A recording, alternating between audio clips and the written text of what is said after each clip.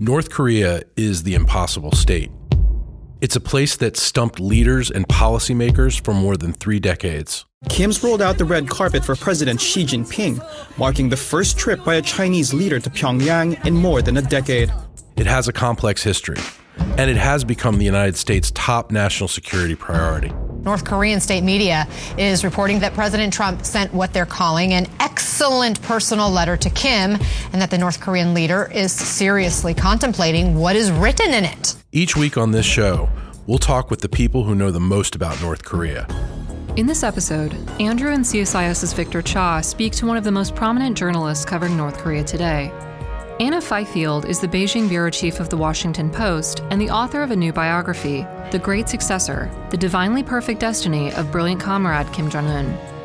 Andrew, Victor, and Anna discuss the difficulty of reporting on an elusive state. They also talk China's relationship with North Korea and future U.S. strategy toward the Hermit Kingdom. Anna, it's so great to have you with us. Tell us, though, you've got a new book out, and North Korea is one of the most elusive places to report on. How do you manage to cover a country that's so restrictive and manipulative about its information? Yeah, I mean, great question. I mean, it's like putting together a jigsaw puzzle. I mean, all reporting is like putting together a jigsaw puzzle. But I think North Korea is like a 1,000-piece jigsaw puzzle as opposed to the usual 100-piece. And that, I have to talk to a really wide range of people, people from inside the country, outside the country, defectors, experts, just as many people as possible to try to piece together, a true picture of what's going on inside there, because we can't count on what the regime tells us. Has it become any easier, now that there's a diplomacy between the U.S. and the North Koreans? There's something of a diplomatic frenzy at times. Are people more prone to want to talk to you than they were before? Yes and no. I mean, in some ways, it's much easier to talk to people who've met Kim Jong-un because there are so many more people who've met Kim Jong-un. And I was able to track down some of those people who have talked to him during this, diplomatic offensive of the past year and a half. And they were able to give me their impressions. But at the same time, like many people in the administration did not want to talk because this is still an ongoing process. They didn't want to do anything to make this, diplomatic effort even more difficult than it already was. So people were a bit guarded in some respects. But I felt like I was able to get a sense from the people who have met him of what he was like, what it was like to be in the room with him in some of these talks. I want to bring Victor in. Victor Cha is with us, of course, and Victor's written extensively on Kim Jong-un and his father and his grandfather and knows this regime better than anyone and knows their difference in personalities. Victor, you read Anna's book and you're up on how, she's now talking to people who have actually met Kim. What does this all mean to you as a scholar of this family? So the first thing I want to say is I want to congratulate Anna on her terrific book. I read it in the pre-publication draft that the publisher sent me, and I really enjoyed it. I mean, just to compare, I'd say this book fills a really important hole in the scholarship because, arguably the last book before this was actually my book, The Impossible State. And as I was writing the book, The Impossible State, Kim Jong-il died as we were writing the book. And so I had a small section on Kim Jong-un, but they said, first we have to move the publication timeline up by 6 months. So you have to write 6 months faster than you normally would. And then the second thing they said was try to put as much as you could in on Kim Jong-un since he's the next leader of North Korea. And I did what I could, but it was not nearly, we didn't have any information. We had very little information, in fact, at that point. I think at that point, all we had that was comparable to the, wealth of information gathered by Anna in her book was one profile that I think his name was Andrew Higgins. Anna, do you remember him? Andrew Higgins. Yeah, that's right. Yeah. Yeah, who did one piece on this, and that was about all we had in terms of that. So there was a great book written on Kim Il-sung by the University of Hawaii scholar Sadeso, but there has not been a good book written on Kim Jong-un, the current leader. And so Anna's book fills this really important hole. And I agree with her entirely. I mean, whether you're inside of government or outside of government, North Korea is so opaque. It is like putting together a 1,000-piece jigsaw puzzle. And I would say it's a 1,000-piece jigsaw puzzle with some of the pieces missing, permanently missing. So, yeah, right. So it makes it even harder. It's the worst. Yeah, and it's sort of like it's like the puzzle box you find in the basement, and you take it out and you put it together, and then you're missing like the key pieces. Like you have 995 pieces, and the 5 pieces you're missing are the most important pieces. Right. But what's so interesting is that this guy that she writes about is so much more interesting to study than the previous guy, right? Because the previous guy was a recluse, did not have much in terms of diplomacy. But this fellow is not only too young, he came in under duress. He somehow managed to consolidate power, and now he's entertaining he's commanding the audience of the Chinese president, the 4th time this week, possibly a 3rd meeting with the U.S. president. So he's very different, and in that sense, it's a great topic to study. And Anna's like the first to get this full-length book on him. So it's really a good book. Thank you very much, Victor. Do you think there's going to be a 3rd meeting with President Trump? I mean, there is like rumors about this, right? And they're saying that preparations are happening at the moment.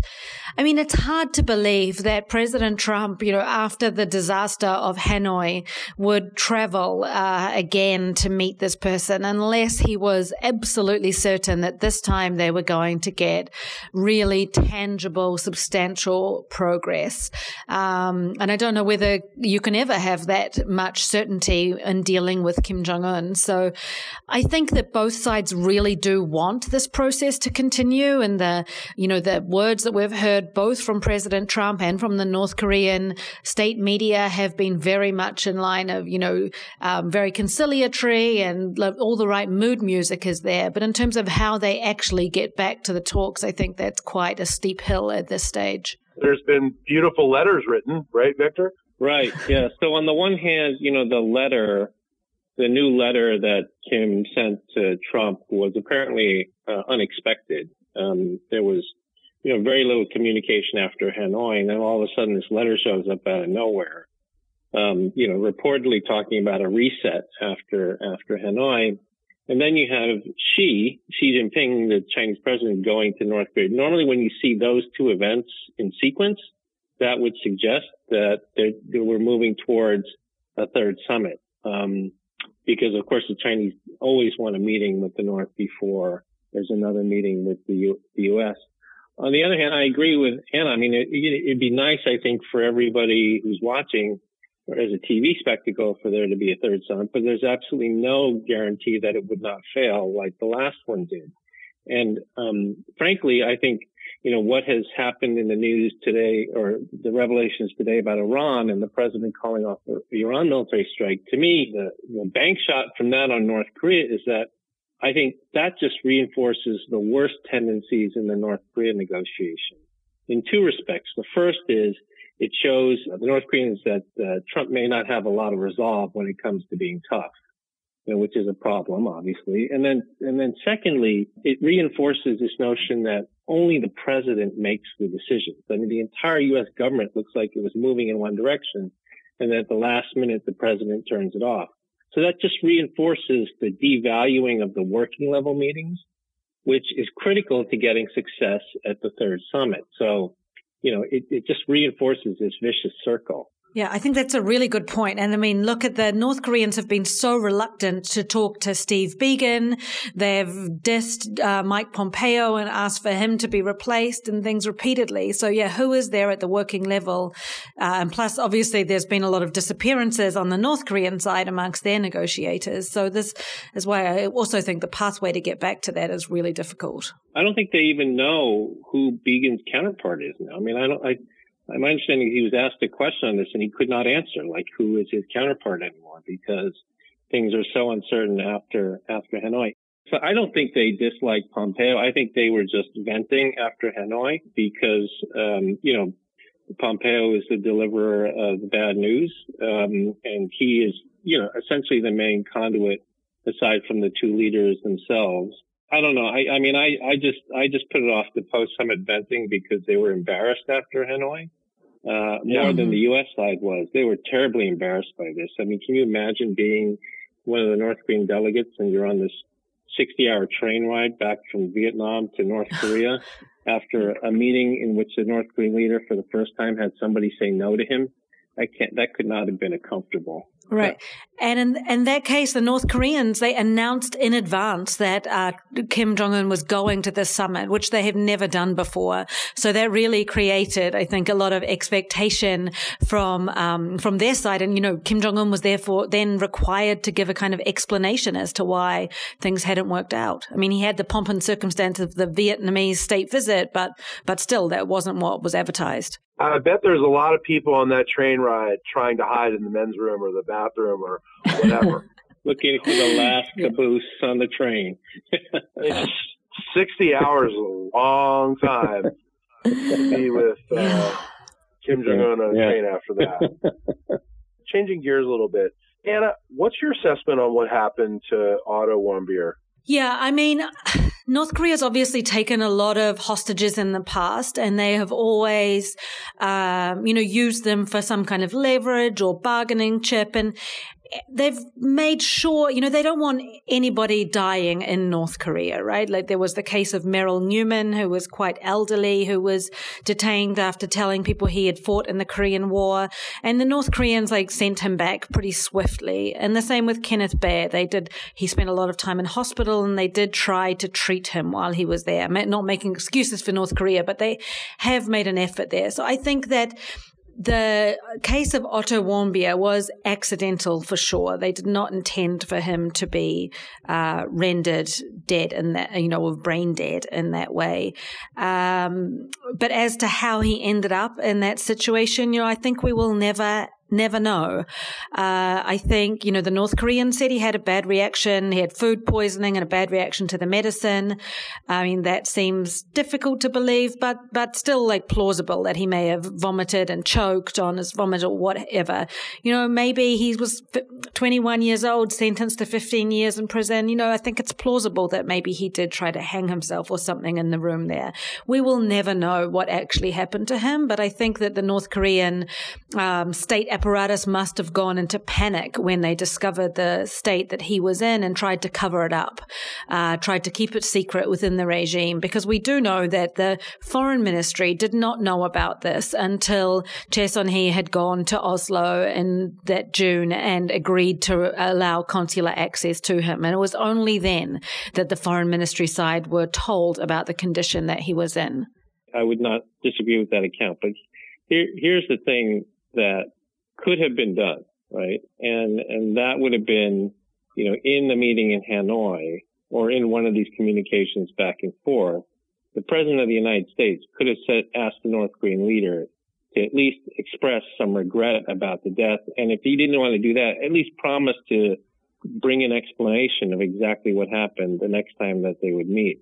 I mean, it would be a decent thing to do, and it would be at least the smallest nod to acknowledging, the gross human rights abuses that take place under this dictatorship. And it may not have brought consolation to the Warmbier family because, they lost their son, but it still would have been at least, it could have been portrayed as an effort to address this horrible thing that happened to an American citizen who just happened to be a tourist in North Korea. Yeah, absolutely. I mean, the point more broadly there is that, yes, human rights should be part of this bigger conversation, I think, and they should be finding a way to incorporate this into the discussion about the nuclear program and the peace treaty and this, broaden this out and make this a bigger picture discussion, because North Korea has proven to be, quite responsive on, they've taken notice. They took notice of the Commission of Inquiry report because it recommended, referring Kim Jong-un himself to the International Criminal Court. So there is a way to introduce this and to make, progress contingent on progress in that as well.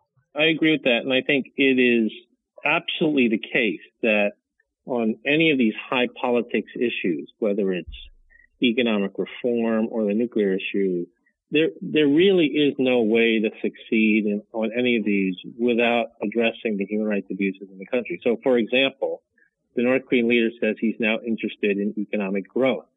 Well, if there's ever going to be any economic growth in the country fueled by foreign direct investment, that is not going to happen unless there is an improvement of the human rights situation in the country. I mean, there's just not, we have in the United States, we have the Tariff Act. There are a number of other laws passed by Congress that would make it impossible for legal counsels at major corporations to say, oh, yeah, go ahead, invest in there. And, we don't have to worry about being in violation of U.S. law. They could be in violation of U.S. law. Same thing on the nuclear issue. I mean, if part of the nuclear problem derives from insecurity of the regime, that insecurity in turn derives from the nature of the regime, right? The fact that it is a paranoid dictatorship that no matter how much it tries to control its people with an iron fist, will always feel insecure. So, I feel like any way you look at this, it eventually comes back to human rights and some improvement of the situation on the ground in North Korea. And yet it's the issue that gets left furthest to the side, when the two leaders are meeting or when there are negotiations going on, so on and so forth. Yeah, I mean, and not just left to the side, but, Donald Trump memorably said in Singapore that there are a lot of rough places out there. He was not only seeking an explanation from Kim Jong-un, not seeking an explanation from Kim Jong-un, but he was explaining away the human right. Yeah, excusing it. Exactly. Yeah. What are the Chinese telling the North Koreans about this, though? Ultimately, they have to know that despite Donald Trump maybe trying to sweet talk Kim Jong-un into getting a better deal, the Chinese must be telling the North Korean leader that the United States is not ultimately going to give North Korea what they want unless North Korea is going to give the United States something, at least what the United States wants. Nobody in Asia wants North Korea with nuclear weapons, right? And China included. But I think right now, so China is happy that North Korea has stopped testing, at least, and that we are in this kind of more stable period. And I think they do want to encourage Kim Jong-un down this path. Xi Jinping, who clearly has no love lost for Kim Jong-un, does want to give him some easy victories and encourage him to continue with diplomacy, to focus on economic development, not to go back to testing and to keep everything under lock and key, if not, giving it all up. So now, it's very interesting that he's gone there so soon. I think a lot of people were expecting maybe by the end of the year, but not so quickly. What have they given him? What have they promised him? What's he promised them? It was very startling to see this op-ed on the front page of the Rodong Shinmun talking about, kind of a new chapter in relations and very conciliatory message that Xi Jinping was delivering there. So we know what Kim Jong-un wants. Kim Jong-un wants sanctions relief, but how far is Xi Jinping willing to go to encourage him down this path, especially while UN sanctions still remain in place? And I was up in Dandong recently and I was surprised there on the border between North Korea and China, how stringently sanctions are still being imposed. I thought that after maximum pressure was over that it would be back to business as normal up there, but it's not really. Things are still quite constrained in terms of trade between China and North Korea. So I think, will that change now after this meeting between the two of them? This may be a naive question, but why doesn't China just take Kim Jong-un out? Wouldn't it serve their purposes better? Wouldn't it be a lot easier for them if there was a unified Korea and they didn't have to deal with a nuclear state that was, potentially a rogue state? Yeah. Well, so I think the answer is no, because the devil that you know is better than the devil that you don't know, in the sense that they certainly have problems with the North Korean leader and with the nuclear weapons and the bad behavior. But taking out the leadership would create much more instability. Unification would potentially mean a U.S. military ally as a border state of China, which I don't think they would take too well. Particularly the PLA would not like that very much. Historically, the one lesson that is taught to the PLA in terms of the People's Liberation Army in terms of geostrategy is that whenever the Korean Peninsula is unstable, it works to China's detriment, whether it's either invasions from Japan historically or invasions from the United States, in their minds during the Korean War. There is never a good situation where there's instability on that southern flank. So I think for all those reasons, they would probably argue against doing something like that. But the other thing I want to say to what Anna said earlier is I think the Chinese are working hard on sanctions and everything, but I feel like China always operates within a limited band when it comes to North Korea. That is, when they want to get the North Koreans back to the table, they will enforce sanctions in a way to try to squeeze them enough to get them back to the table. But once the North Koreans are back at the table, then they hand the ball over to the United States. And they're not willing to expend the resources to really try to push for a denuclearization agreement. And when I say expend the resources, that could be incentives in terms of transplanting some of the money they use for trade to some sort of energy compensation or program for North Korea in return for suspension of the entire system, or resources in terms of truly leveraging their relationship with the regime if the North does not comply with agreement. I mean, basically, I would like to see the Chinese treat the North Korean nuclear issue as seriously as they treat Taiwan or Tibet. And then I think we have a shot at making some progress. But I feel like right now there's a lot of free riding going on the Chinese side when the ball ends up in the U.S. court in terms of diplomacy. Yeah, but there's this perception of him, right? That he is this kind of caricature of a dictator or like something out of a James Bond film or something. But if he was irrational, or even a film that Sony puts out that causes major hacking. Yeah, exactly. I mean, the tendency to view him as a madman or irrational. And I think, he is not either of those things. And the simple proof is in the fact that he's still in power 7.5 years later, that he has managed to defy all of the expectations and to keep a grip on this regime, this system that should have collapsed many decades ago, probably, that he's managed to keep it intact and he's managed to stay in control. Like, he couldn't have done that if he was acting irrationally. And so the reason I say, we should be taking him seriously is because he is a real threat. He is a threat on a daily basis to the 25 million people of North Korea who live in this extremely repressive system that has not let up at all under Kim Jong-un. But also he is a threat to the outside world in that he has shown this astonishing progress to be able to have a credible intercontinental ballistic missile threat, to demonstrate hydrogen bomb capability. These are all things we would have laughed about as saying, this is not, not feasible. North Korea is not capable of doing this. But under Kim Jong-un, they actually have done it. So I think, we should be viewing him as somebody who has like a seriousness of purpose and who is not a cartoon character for sure. Victor? Yeah, I think that's right. One of the biggest mistakes that we could make is to not take this guy seriously, and just to sort of see him as some, crazy, lonely guy. Well, sort of like they were portraying in that movie, crazy, lonely guy with a funny haircut who, right, blows off weapons to try to get attention. This is real. It's serious. He's clearly demonstrated a threat to his own people, but then also to Korea, Japan, and the United States. This is not something to joke about or take lightly. Anna Fifield of the Washington Post, thank you for your time, for your great reporting, and for telling us about your great new book. Everybody who's listening, go out and buy it. It's a great read. Thank you, Andrew. And while I'm here, can I just give a special shout out to Dr. Victor Cha? And thank you so much for all your guidance over almost 15 years now, since I started covering Korea, and your great books and scholarship on that. It's been a tremendous help to me over the years. Yes, even though a good majority of that advice was wrong and the predictions were wrong, I'm flattered. I'm flattered, Anna. You'll be right one day, Victor. That's right. That's right.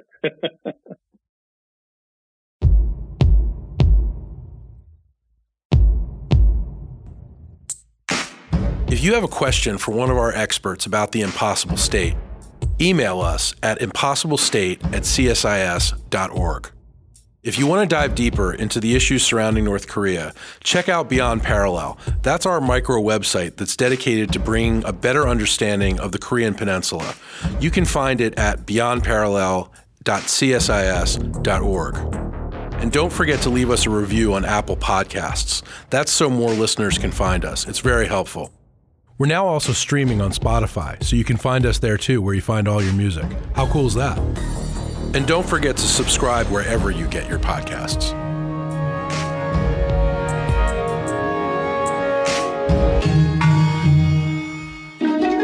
This is The Impossible State.